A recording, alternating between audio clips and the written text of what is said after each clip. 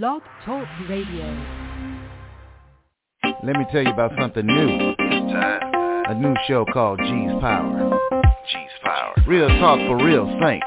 Are you ready? And it's for real. Welcome to G's Power Hour live every weekday at 11:30 a.m. on Never Had It So Good Entertainment Network. Your host, G, will bring you informative and entertaining guests and a variety of topics in a way that you can absorb and enjoy. Listen in weekdays and call in at 516-387-1944. We love interaction. All shows can be downloaded if you miss one or found on iTunes the next day. G's Power Hour is powered by Never Had It So Good Sports Media Network. G's Power Hour. Yeah.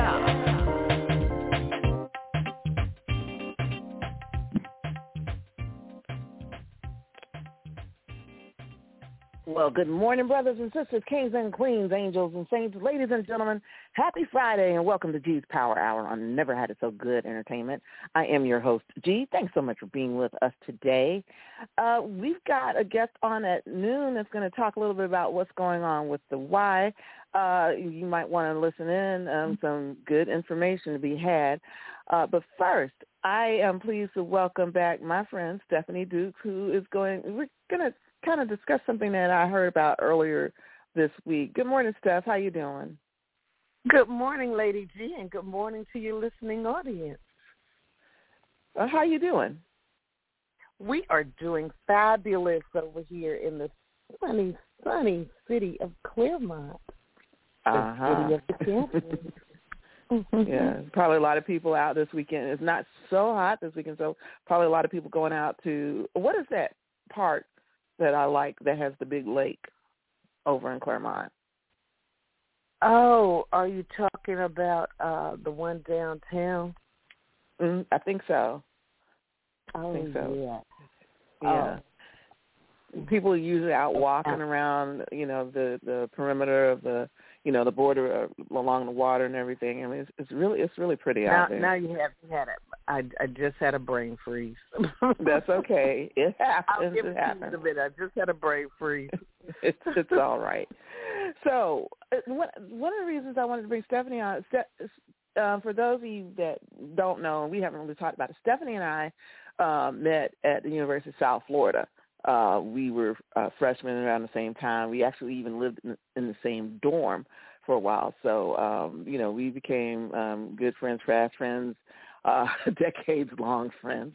I don't want to even talk about how many, but anyway, one of the cool things about college campuses are not only the learning opportunities, but the relationships that you form there.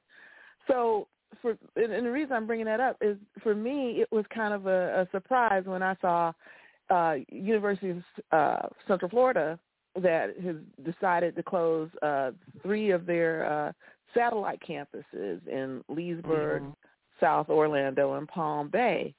And I'm like, whoa, wait a minute. I would have thought that schools in this area would have been growing with the population, but that's not necessarily the case, and so it comes as a surprise. One of the campuses, I want to say the Palm Bay one, wasn't even really used for education right now, but for I guess, and I'm going to have to find out which one. One of the Ocala campus was, I guess, what they call a Type 3 campus. I'm not sure what that is, to a special purpose site. It says that campus does not have an instructional component.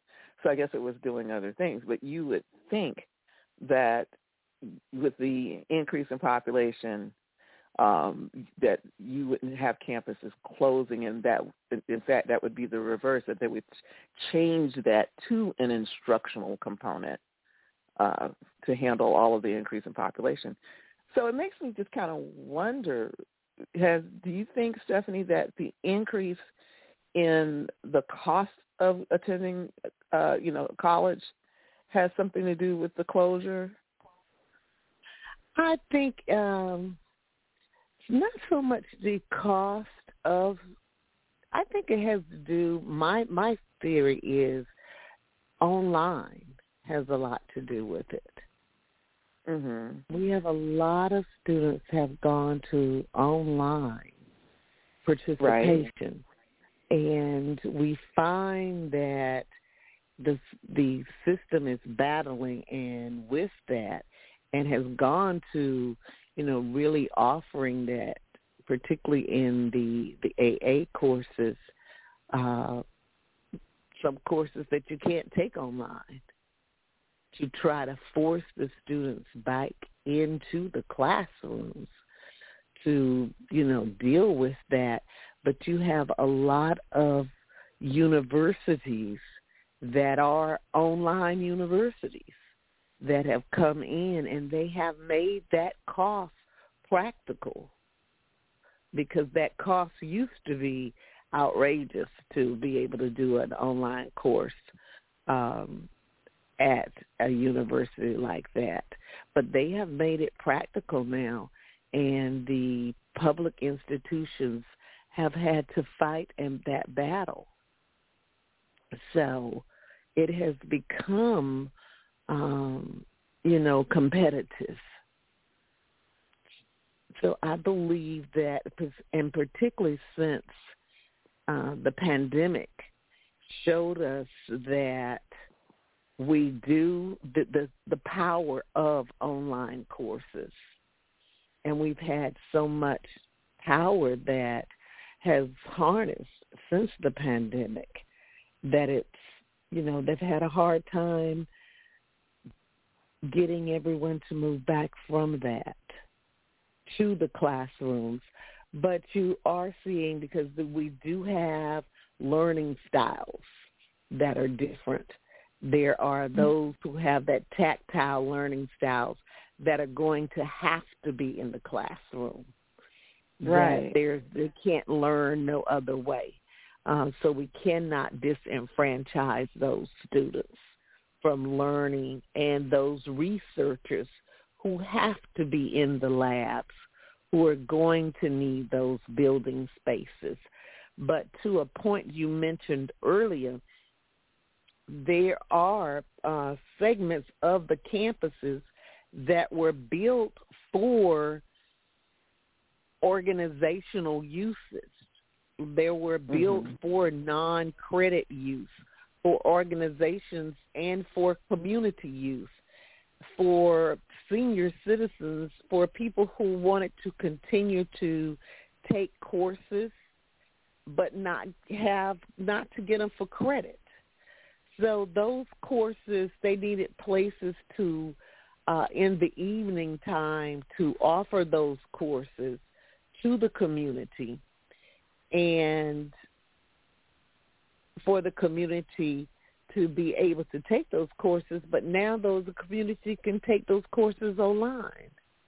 So that's why you have that space have been left empty for the last couple of years since the pandemic, because the same demographic that would come out has now say, I can do this in the comfort of my home. And they're choosing to stay home. So that building space. And the organizations have learned to use Zoom. So now we're fighting with Zoom to say, hey, bring your organizations back out this weekend. I was at a meeting this weekend that we had to fight to get our members to come back out when we were accustomed to Zoom, to say, hey, this was our first in-person meeting, and we really had to fight with them to get them back out, but we were successful. We had 1,200 of them in Washington, D.C., and it was our first in-person meeting, but it was a struggle to get the membership to pull them out of those Zoom meetings. So because of the comfort level and the cost factor, when you can pay for a webinar meeting that cost a member ship, $60 to $100. Even $200. I think our highest webinar meeting only cost us $265 based on the speakers and the caliber of speakers we were able to bring in. And you're talking about a meeting in D.C. that ended up costing a member $1,000 to go to. Which one do you think they're going to choose? Okay, but I understand your point there, but my concern is and it's been my concern for a while, is the loss of socialization skills. Okay, when you kind of isolate yourself like that. During COVID, there was an absolute need to do that in most cases. But during the pandemic, I should say. I mean, COVID is still with us, but we've learned basically how to manage it, the treatment of it and the prevention of it, and all of that has evolved. So it's not as much of a worry, and people are back living their lives. And, for example, I'll just say this, like you and I, we don't live that far from each other, relatively speaking, but it probably is about an hour or so like that, but depending on traffic. And so we have done Zoom, we have done the phone and everything, but, I invited you out last week to go back out with me to the Windermere Farmers Market, just to kind of hang out last Friday morning. And for me, that's just, it's a whole different dynamic. It feels, I can see your face. I can see your expressions in all its dimensions, not just, on a screen. And then you got a chance to meet different people and explore different things, in terms of what was offered at the farmers market. And then we went across and unfortunately, not knowingly, but unfortunately said goodbye to a small business that was closing after 15 years. Things that we would not have experienced on Zoom, unless one of us got like a news report or something of that nature about it. But, it was like, okay, this is, and even if it was on Zoom, we could have only talked about it, but we couldn't have gone in there and supported the business in its last days. Right. So, and I know I'm getting away from campus, but campus activities, as far as I recall, and they may have changed a lot since I went to school, were a great source of that type of camaraderie and connection. There was a little ice cream parlor near our dorm that I used to go to regularly, and get I love and get the hand-spun milkshakes and all that type of stuff, and then walking across campus, you got a chance to meet a variety of people inside your classes or on the way to class. You got a chance to meet a whole other variety of people. And just kind of happenstance versus, you meet on the screen just because, it's either, if it's a class, it's probably, I know for me anyway, if it's a class, I'm probably there to get a CE credit. Okay. I'm not necessarily there, to have a chat. I'm there for business. And for me, it's just a little bit, I don't know what to call it, stale, impersonal, whatever. It just doesn't have, even on a call, and I've done calls with family members and everything, which is great when you all can't get together, but it still misses something for me. So. Exactly. Yeah. Those social skills, but you have to realize as we move into this next generation, we're talking about a generation that are accustomed to playing video games by themselves on networks, that they're communicating with one another through devices around the world, talking to people through devices. Mm-hmm. We live in homes that people text each other, and we're right in under the same roof, but they're texting one another. I know, but I guess my concern with that part of, is now you've got to worry about, are you talking to a real person with AI and everything? Are you talking to a real person? Are you talking to a computer-generated person? That's a little bit concerning. That's right. So, yeah. But anyway, let us know what you think. I am here with my friend Stephanie Dukes. We were originally talking about campus shutdowns, and I kind of went to the social aspect of that. But let us know what you think. The call-in number is 516-387-1944. G's Power Hour. I never had it so good entertainment. We'll be right back. Over the past 60 years, Dove Beauty Bar's superior formula has remained unchanged. But when it comes to beauty, everything changed. Together, we redefined beauty. We said no to stereotypes and yes to every type. We let go of judgments and embraced what makes us unique. We're proud to have been there with you, caring for you every step of the way. Here's to the next 60 years.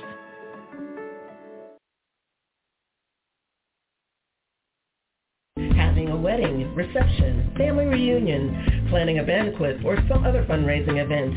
Need to share your knowledge through a workshop or seminar, or it's a difficult time and you need to plan a wake or repast. Let us help. At our gatherings, let us reduce the stress and make the occasion memorable, treasured.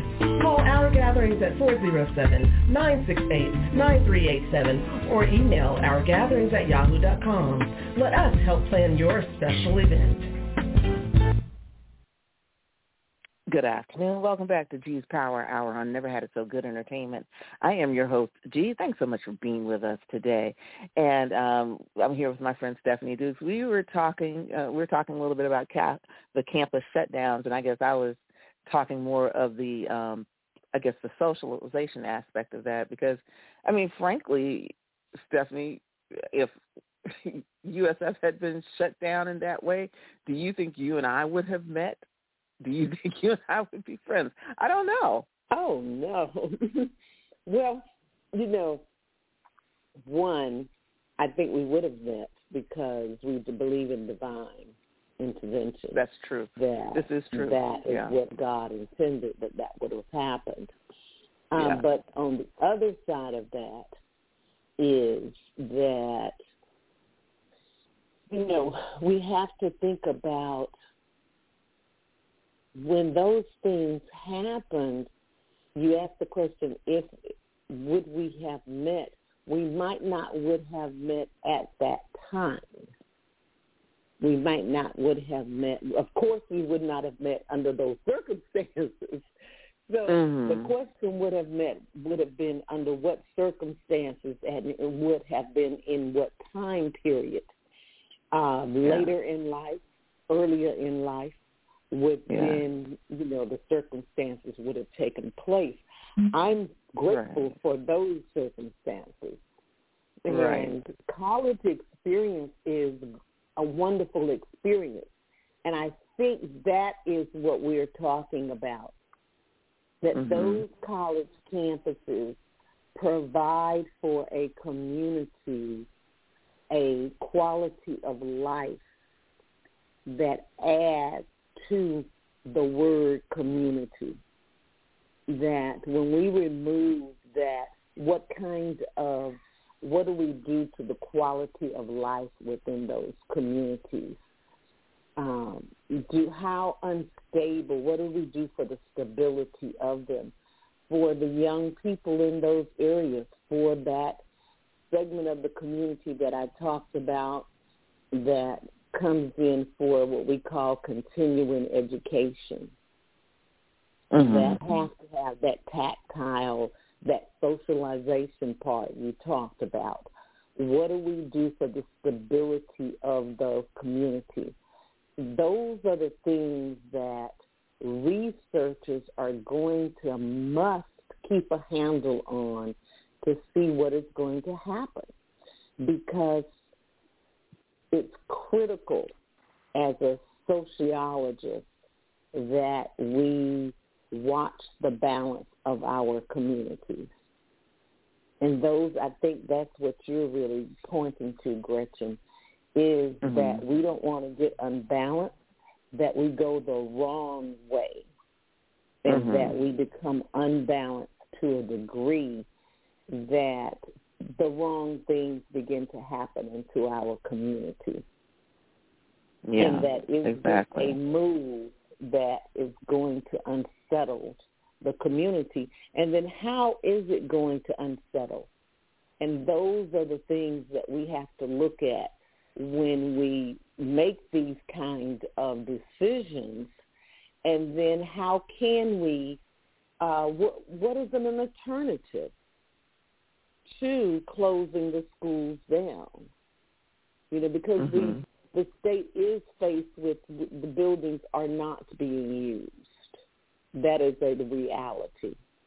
Now, what can we do? And we cannot continue to waste the money to run those buildings, because the air has to be pumped into those buildings to continue the maintenance of them, as long as the state owns them.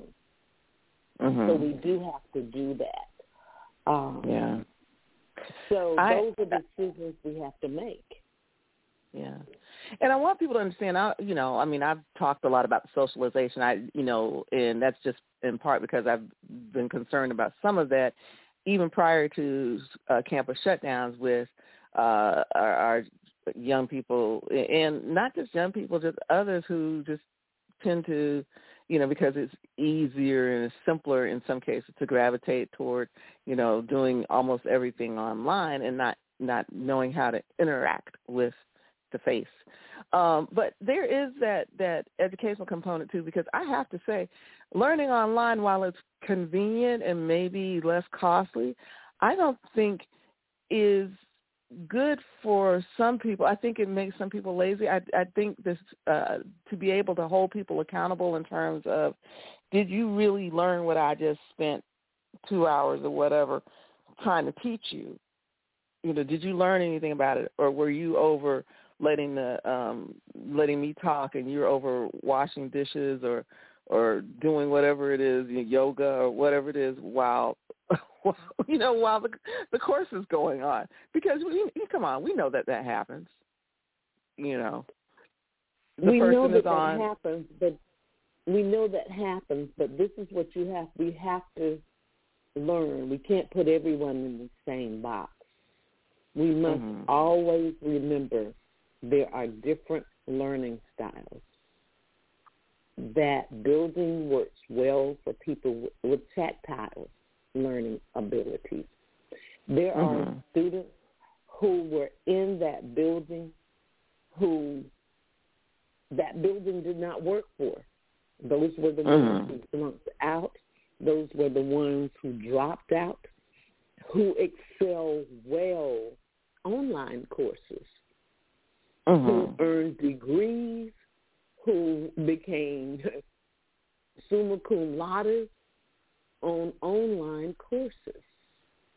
So in that arena, because their learning styles were different, it was great for those students, whereas the building environment is great for other students.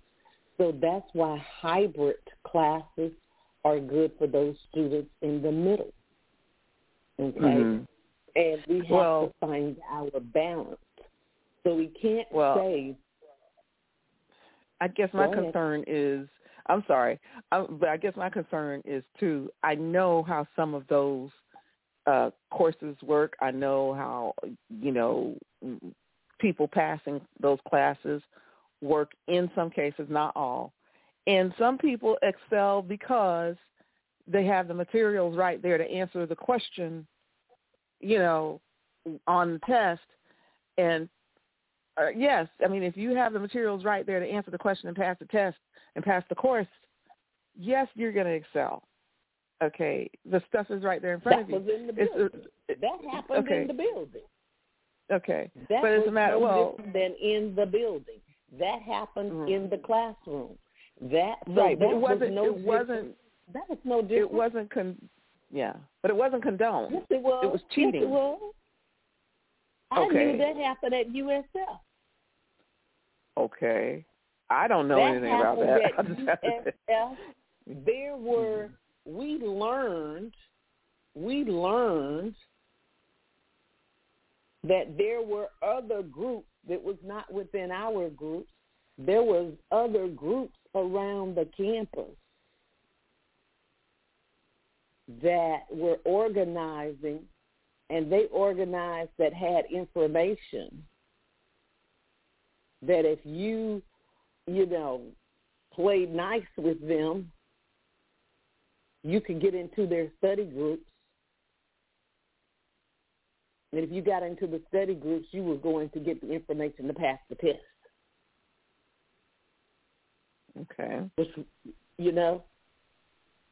so it doesn't matter. Gretchen, there is always that element in the equation, girlfriend. All right? And that is not nothing new. That is why they have proctors to test, because that is the equation in any situation, be it a classroom, be it online, be it anywhere. That is always going to be an equation. So even online, they have, I had to just take this test, and I was fortunate to be able to take it in the privacy of my home, but I had to install this high-grade software onto my computer that ran a high-volume security over my computer. It did a check over my computer to see everything I had installed on it. Then I had to turn it around, and it swiped my complete room. I had to turn it slowly at a pace that it regulated,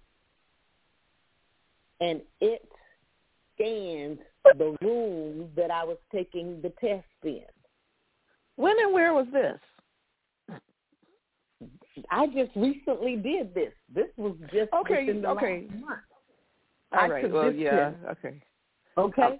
So I'm dating myself because I was going to say, like, this didn't happen when I was in school. No.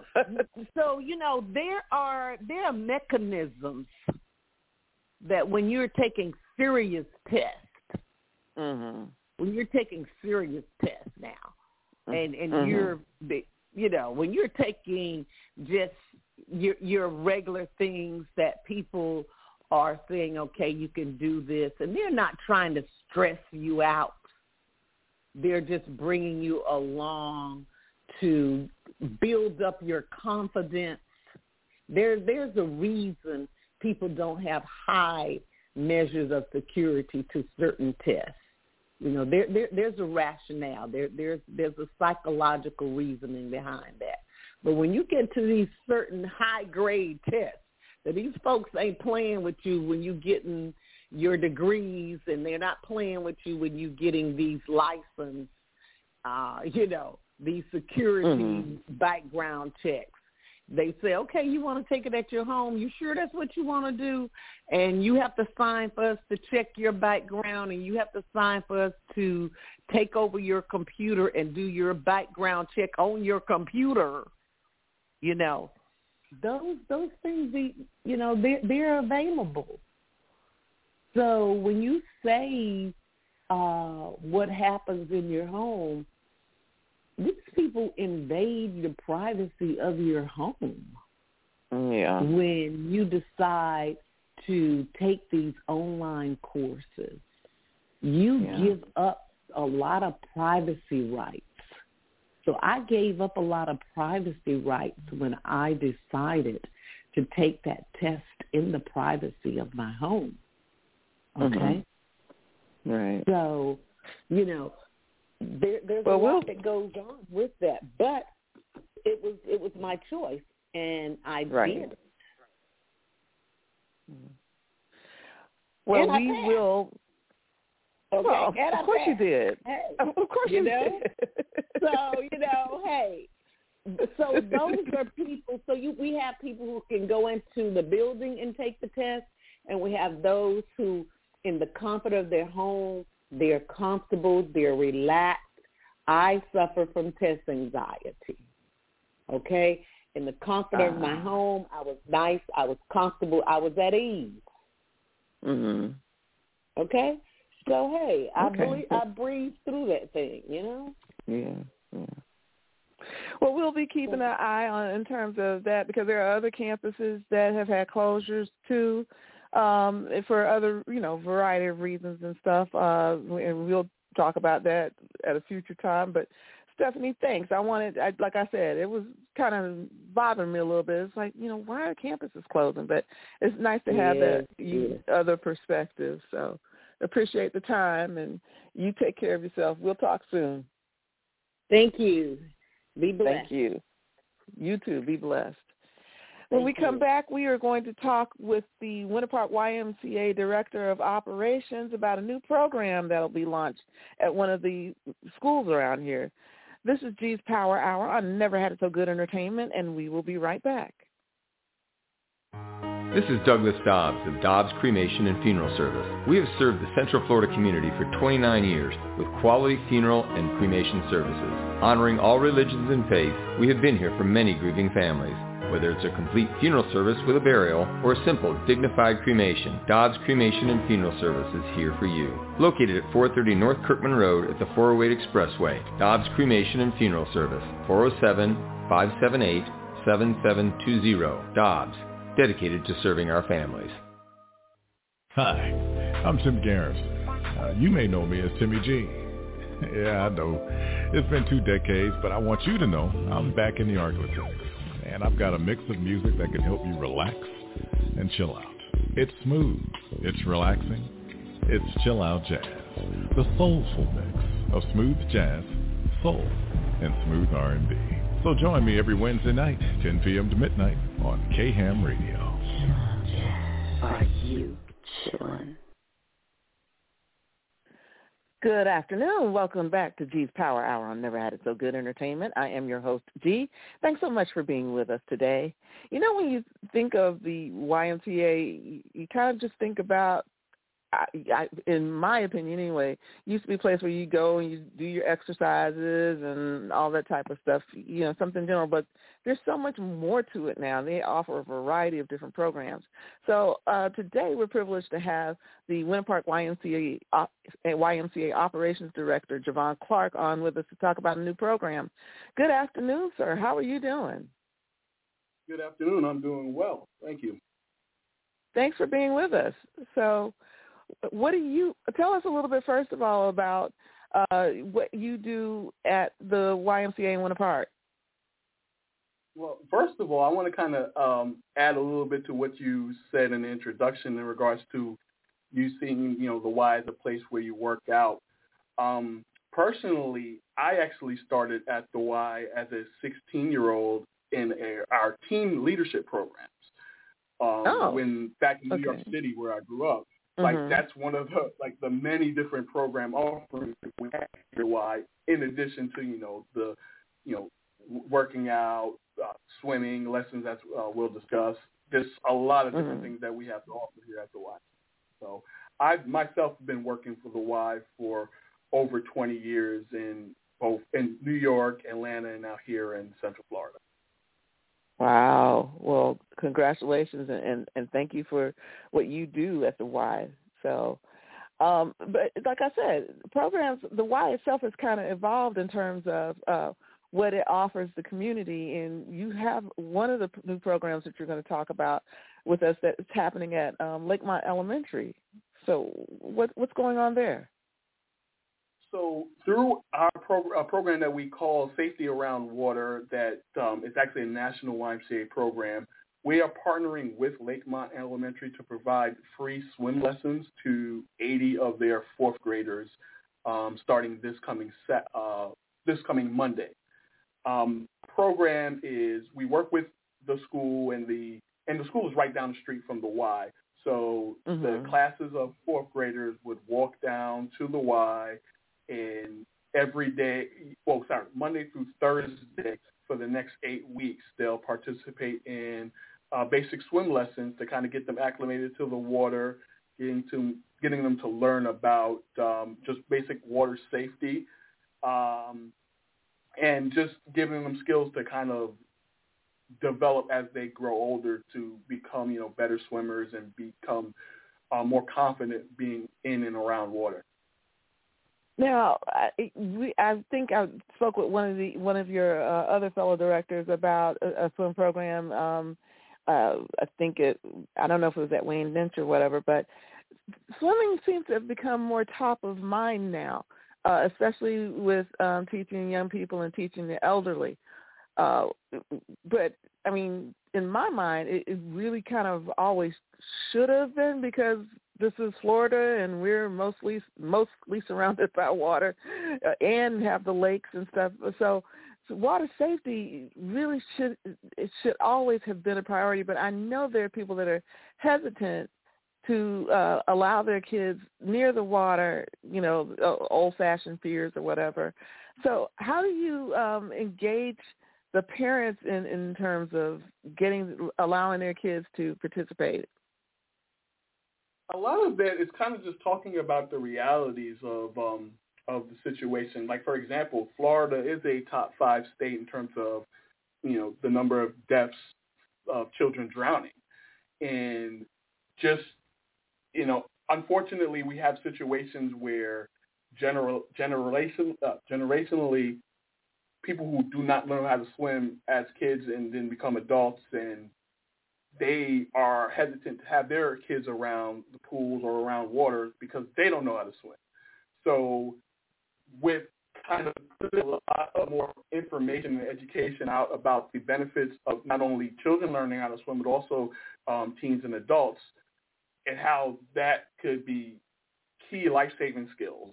And also, as you get older, also key, fitness and, wellness skills, breaking those stigmas to giving more education about the benefits is kind of leading to a lot of parents to want to have their kids participate in basic lessons, especially here in Florida. Like you said, we have a lot of lakes and a lot of, bodies of water that, accidents can happen. And if they do, we want to be able to have the kids or adults to be able to, to survive in case they need to.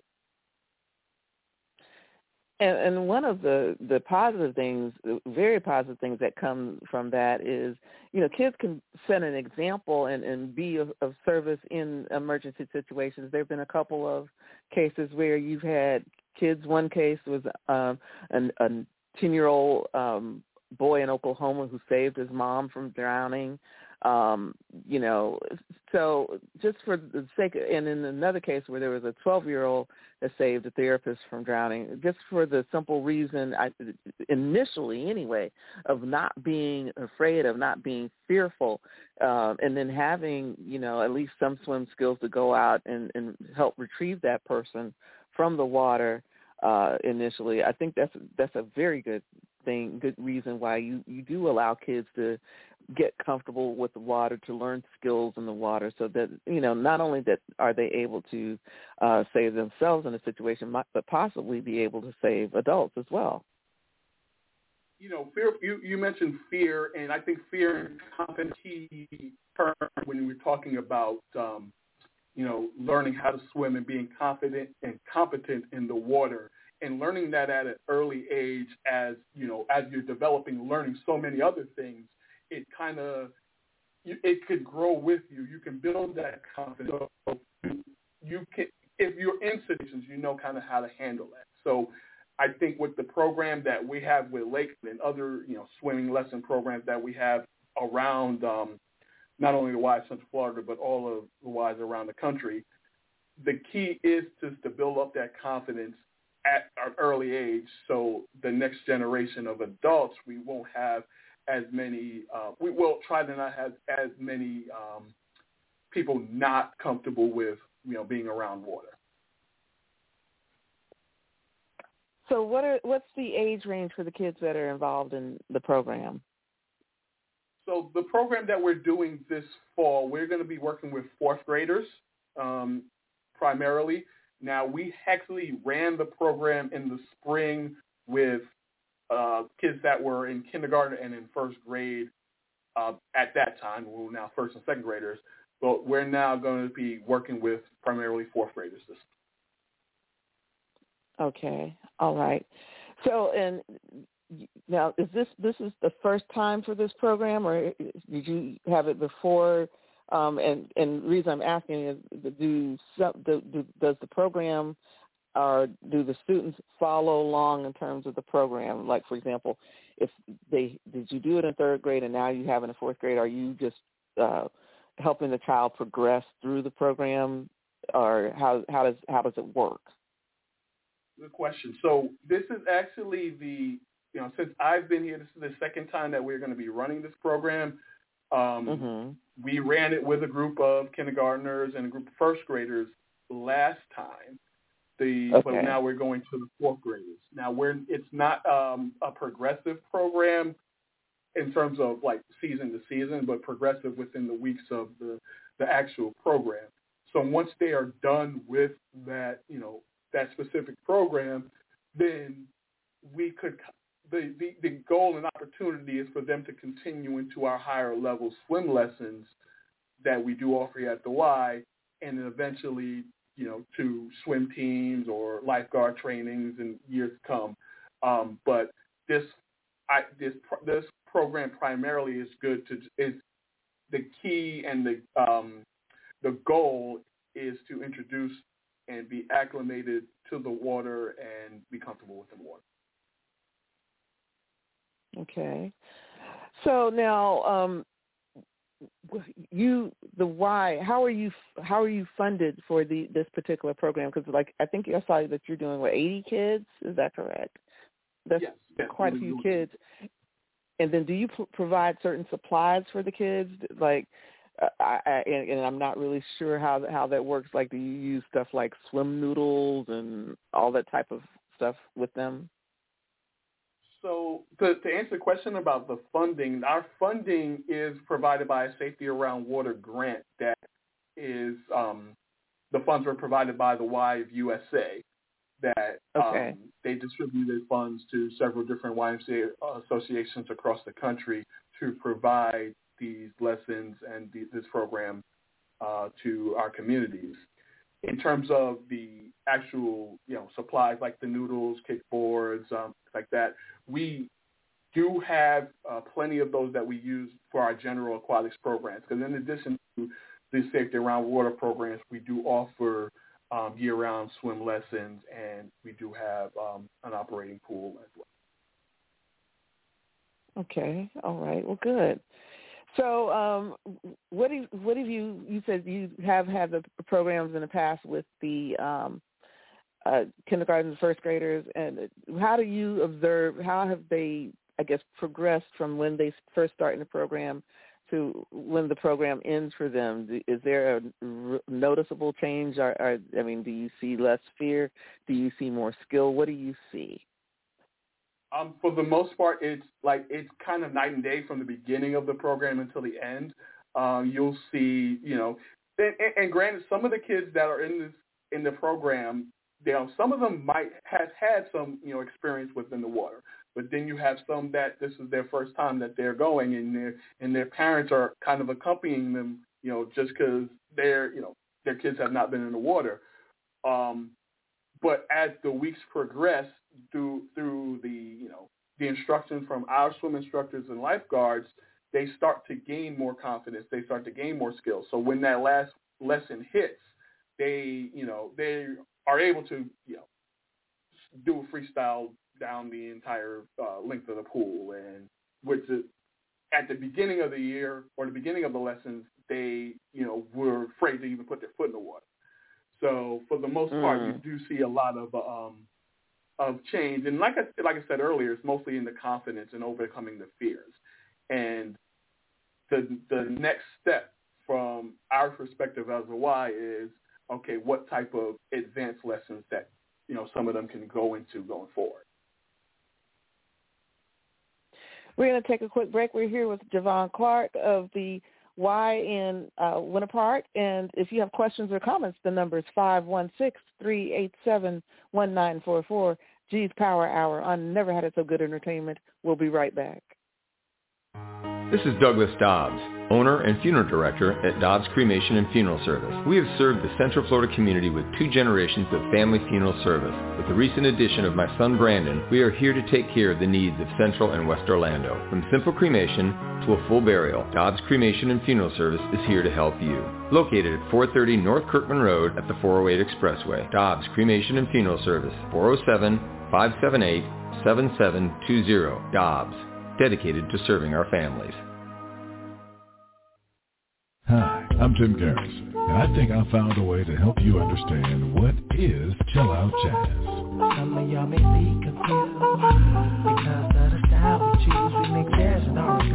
We don't categorize, we just make what sound good, baby. Is it jazz? It is what it is. Is it R&B? Tune in every Wednesday night at 10 on K-Ham Radio. Are you chillin'? Good afternoon. Welcome back to this Friday's G's Power Hour on Never Had It So Good Entertainment. I am your host, G. Thanks so much for being with us today. We are speaking with Javon Clark, who is the Operations Director at the YMCA in Winter Park, Florida. And if you have questions or comments about the program we've been talking about or the Y, the number is 516-387-1944. So one of the things you mentioned was that your facility is down the street from Lakemont Elementary, so it's easy. It's within walking distance for the kids and everything like that. Are there other Ys and possible partnerships with other schools in the area that you know of? Right now, we are currently working with several other schools in Orange County to try to expand the program. I know that actually during the summer, we were able to do a similar program with the city of Eatonville and the Eatonville Boys and Girls Club, and we were able to bring some of their middle schoolers over to do some safety around water programs for about 8 weeks during the summer. One of the barriers that we are hitting in terms of getting other schools or other organizations to partner with is the transportation, barriers. With like I said, with Lakemont being right down the street, there's really no issues with transportation. But right. We're trying to work with other schools in Orange County to see if we can be able to expand our program. So if you could just bridge the issue, the difficulty with the transportation, then there are more possibilities for this to occur on a regular basis with some of the other schools, correct? Correct. Yes. Okay. All right. And then, so do you do this like in the afternoon after the rest of the curriculum is done with the school? Is this something that happens? Is this like an after-school type of program? No, actually, it's actually in part of their school day. So the teacher that brings them over is the Lakemont Elementary physical education teacher. So this is part of their physical education curriculum per se during their regular day. So, like for example, like in the spring, we would have kids come in around. One group would come in at 10 a.m. The other group would come in at 1. This group of fourth graders will be coming in right at 2, closer to the end of their day, but during school hours. Okay. All right. So how can people get more information about, I guess, your program, not only your program, but if they want to maybe, I guess I would say campaign or whatever, to try to get the program associated with their child's elementary school or, middle school, or I guess even high school, if it's possible. How can someone make that happen, or try to help make that happen? I think the best way is to just go onto our website, ymcacf.org. That pretty much has the information in terms of not only of our aquatics programs, but the different Y locations that we have around Central Florida that do run the safety around water programs to, get more information not only about the programs, but the specific contacts at those locations, and to kind of reach out to their schools to kind of be the advocates to push to partner with groups like the YMCA that are willing to provide these free life-saving skills for their kids. Okay. You said that's YMCACF.org. I guess that's YMCACentralFlorida.org. Correct. Correct. Okay. Yeah. So great. I mean, I'm very happy to hear that's going on because I think for kids anyway, I know for me it was and still is, water is a magnet in a lot of cases. It's very alluring, it's very appealing, and kids tend to gravitate toward that. So to make sure that they have a healthy respect and understanding and at least a basic skill set for maneuvering in the water is very important, right? Yes, and the earlier you start is the better. I mean, personally, I have a daughter that turns 6 months today, and tomorrow is her first swim lesson. So, oh wow, yeah, we started that early just to get them comfortable, and as mentioned, the fear and the confidence. If you get them introducing them early, getting them comfortable with early, then it makes it a lot easier for them going forward. I've always been fascinated by that because I've always thought about, how do they learn at such a young age? How do they learn the breathing skills? Because I'm still, I go to the pool like about 5 days a week. I swim on my back because I'm still struggling with the whole breathing issue.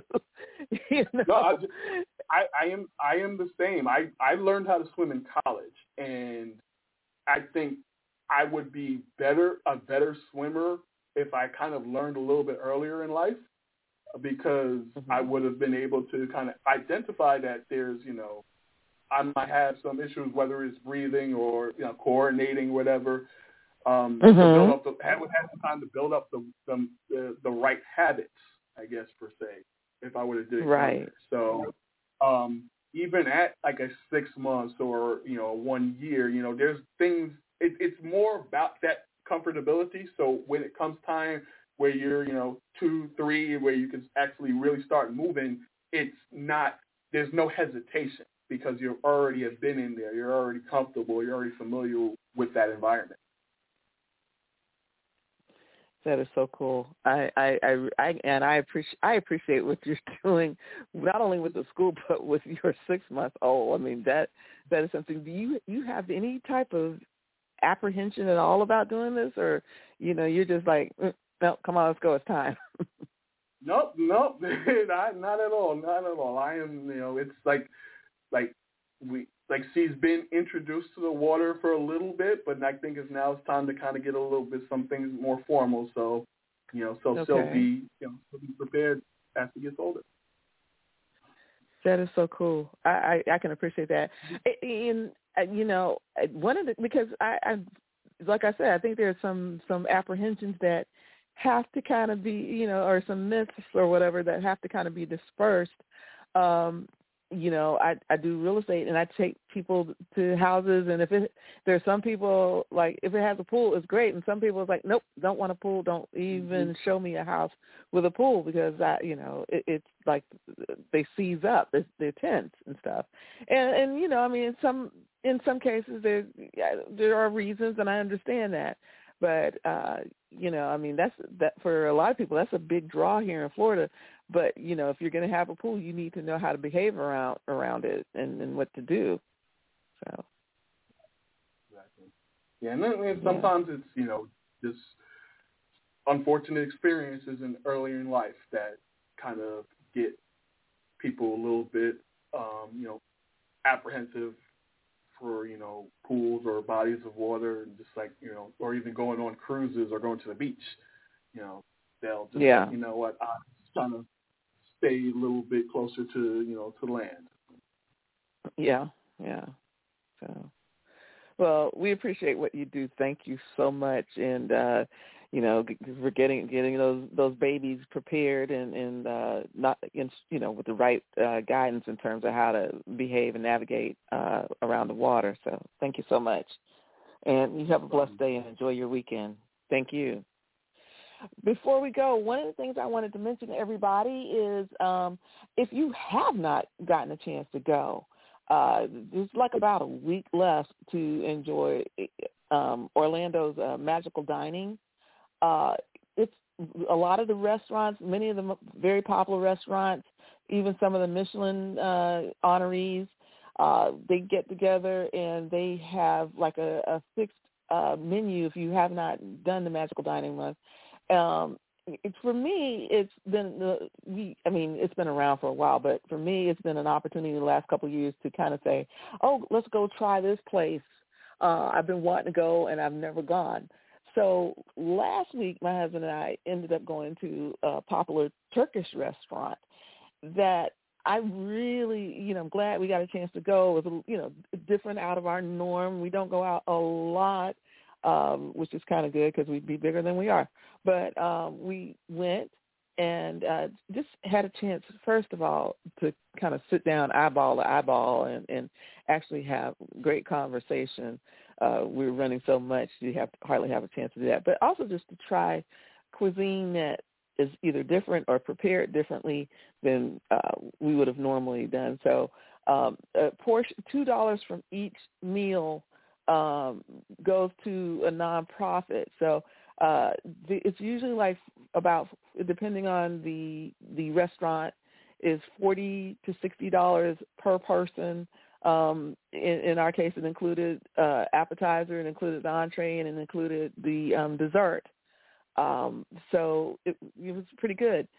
And so I wanted to encourage everybody because they started earlier this year. It usually is in September, and I think they started like about mid-August. But this is the last week coming up. It runs through October 1st. So if you get a chance to just go online and you can look up Magical Dining Month, and it'll have the list of restaurants that have participated. And when you open up the app and you open up that particular site for that restaurant that's participating, they have a list of they have a menu, because the menu is very specific for the restaurant for Magical Dining Month. So usually you can pick, I guess, a couple of appetizers or whatever. You can pick from about 3 different entrees, and you can pick from a couple of desserts. So the choices are limited, but the choices are very good. I have to say that. I haven't been disappointed yet. So I'm kind of glad. And like I said, they do have a list of the nonprofits that they help: Terceta, Central Florida, Nuevo Sendero, One Heart for Women and Children, Salvation Army Orlando, Samaritan Village, and Wake Up Mentoring. And then they've had some that they've helped in the past: Boys and Girls Club of Central Florida, Arnold Palmer Hospital for Children, Ronald McDonald House. So this is a good way to just kind of, introduce your palate to something new and different and fresh and fun.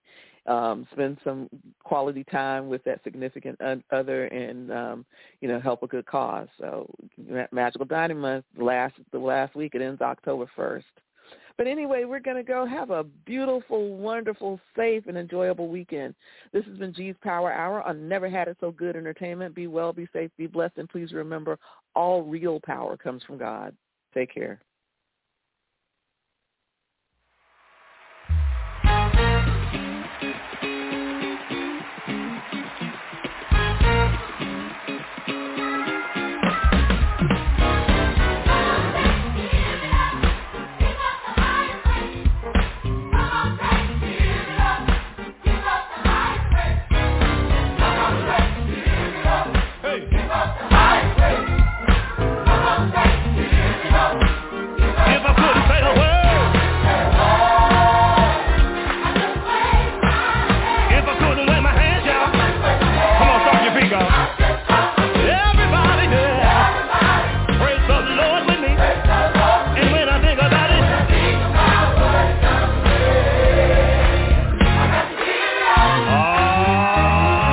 on, y'all. Get up on your feet in here.